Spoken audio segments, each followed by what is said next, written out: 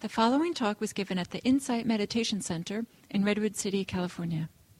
Please visit our website at audiodharma.org. We continue on this topic of the Pāramīs, and in Sanskrit they're known as paramitas, and the Sanskrit-derived kind of Mahayana Buddhist traditions have a somewhat different list. They have a list of 6, which is quite famous, and 10. And the Theravada that we're part of has this list of 10 that I'm teaching from.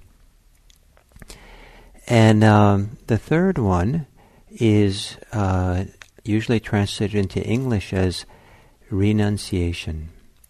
And there's a rumor that the topic of renunciation is not a very popular topic for Western Dharma teachers to teach about.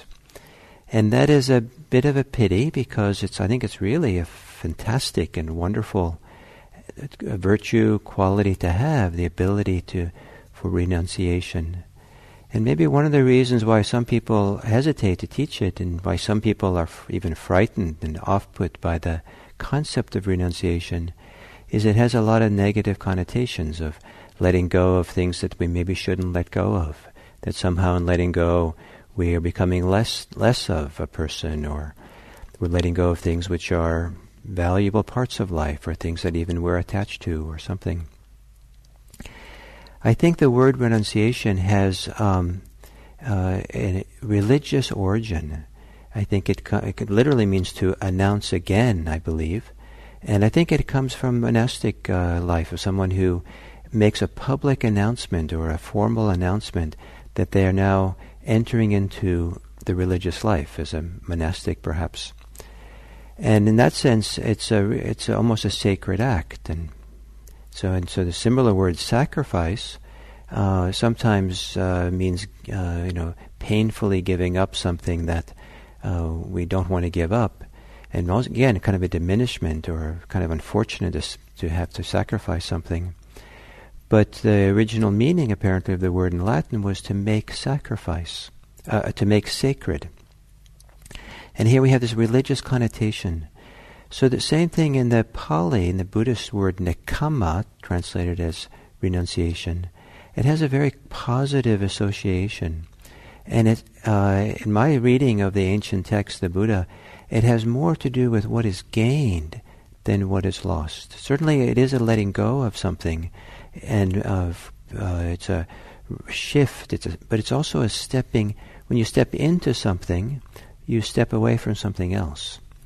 And so the kind of little story I like to say for renunciation, and what we gain in the process of, is that if you go to a winter cabin and get snowed in for the winter, and you're with all your extended family, and it's a one-room cabin, and probably by the end of the winter, being there all cooped up and the snow is melted enough to open the door, is probably the idea of stepping out into the open air, the mountain air, the extensive pastures might be there by the snows melted or something. It's just a delight and just a wonderful thing to go forth out of the cabin.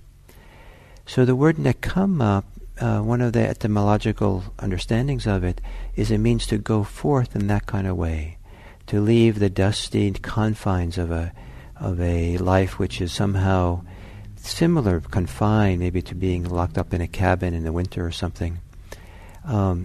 So the idea that it's a movement towards something beautiful and opening and a freedom, and it is a strong association, this idea of renunciation. And and if we associate with letting go, it's what I said earlier. It has to do with also what we let go into. We don't just let go of our clinging, our attachments, our resistance because they're painful. We can also let go because those painful movements of the mind and heart keep us from what is sacred, keep us from what is the best in us, keep us from peace, from happiness, well-being, groundedness, sensitivity, compassion. It keeps us from these beautiful qualities. It keeps us from the other Pāramīs, these virtues, these 10 virtues. And so renunciation I feel is more like something that should be really deeply appreciated and valued.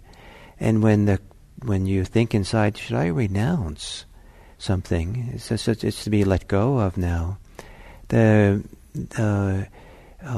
If you feel like it makes you less than, or it's a drag to let go, then it's probably maybe not so wise to let go, or be careful about what you're doing. The renunciation we're talking about in Buddhism should also make us happy. There should be some degree of joy or opening or feeling of satisfaction or rightness in what we're letting go of. So certainly sometimes we have to let go of things that we want, and even things that are valuable, for the sake of other people, for the sake of our children if we have kids, or our parents, or neighbors who are sick. And I wouldn't say that we're jumping with joy when we let go of our plans for the day in order to take a neighbor to the emergency room who's sick. But it has hopefully it has a deep feeling of rightness, that if we let go and we're resentful or deeply discouraged or depressed by what we've done, that's very unfortunate. There's a great opportunity in the letting go for if we can let go well and really understand why we're doing it and how we're letting go into what's really best for oneself and for others. So we let go of our plans for the day, maybe unfortunately so, but it feels like everything is better, that we're taking, I don't know if that's exactly the right word, but it just feels so right to take our neighbor to the ER and sit there with them and care for them, and of course that's the right place to be. So this idea of renunciation as a third Pāramī follows the first two. First is generosity, which is a kind of giving, a giving of something. It is a kind of renunciation, but it's renunciation that's not obligatory. It's done from just an inspiration of generosity. And to feel how sometimes letting go of something as a gift is profoundly beneficial. And here we're beginning to learn the value of letting go, of giving up something. And then the same thing with the restraint involved in sila, of living a life of ethical conduct, behaving in ways that are ethical or wise or don't cause harm. This is also not meant to be something which is a drag, but rather something that frees our integrity, that provides a certain kind of freedom. And the Buddha talked about the bliss or the happiness of sila, happiness of living an ethical life. And to start feeling that restraint, because this sila is a kind of restraint, restraining ourselves from killing, lying, sexual misconduct, stealing, and intoxication. It's not just losing something, it's gaining something in the process. So then we're ready and prepared for renunciation, being kind of a continuation of that. But now we're talking about something which is not just behavior, the behavior of generosity, the behavior of restraint, of how we act with our bodies and mouths. But now we're talking about beginning to go inward and talking about renunciation of things that the mind, the heart is holding on to, things that the mind and heart are doing and valuing. And it's a deeper movement of letting go in the mind and heart itself.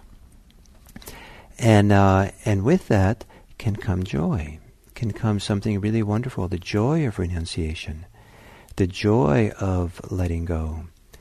And without some letting go of something, there is no Buddhist path. And some people resist that, or even are angry that we have to do that.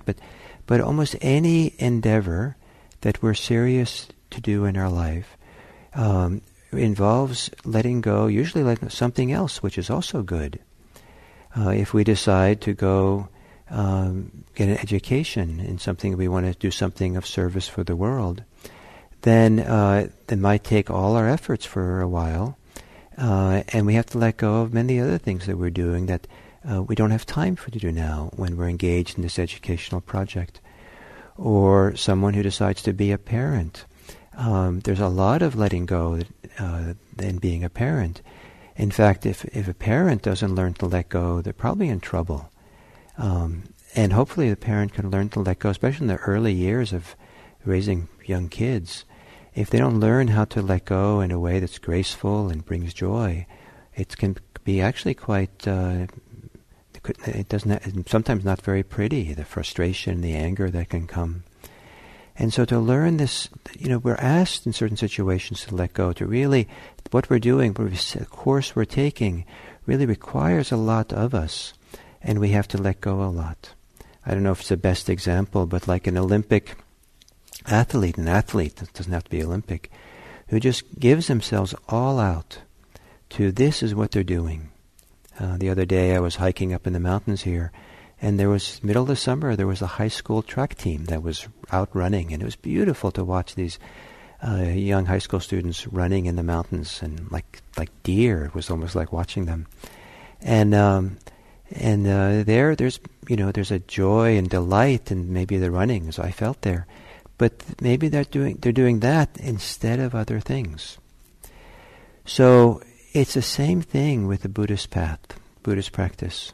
It's very, very valuable, and some people really feel committed to it. And it does require some letting go of other good things, even just to meditate every day, or to go and retreat, or to really make it a kind of central focal point of one's life. The degree of renunciation that people do in order to really follow the path of freedom and liberation varies from person to person by their circumstance, their interests, their intentionality, their vision of what's possible. And each of those is valuable, but does require some renunciation, some decision. I'm going to do this and not something else. And I've seen some people who don't understand that, and they're trying to do everything.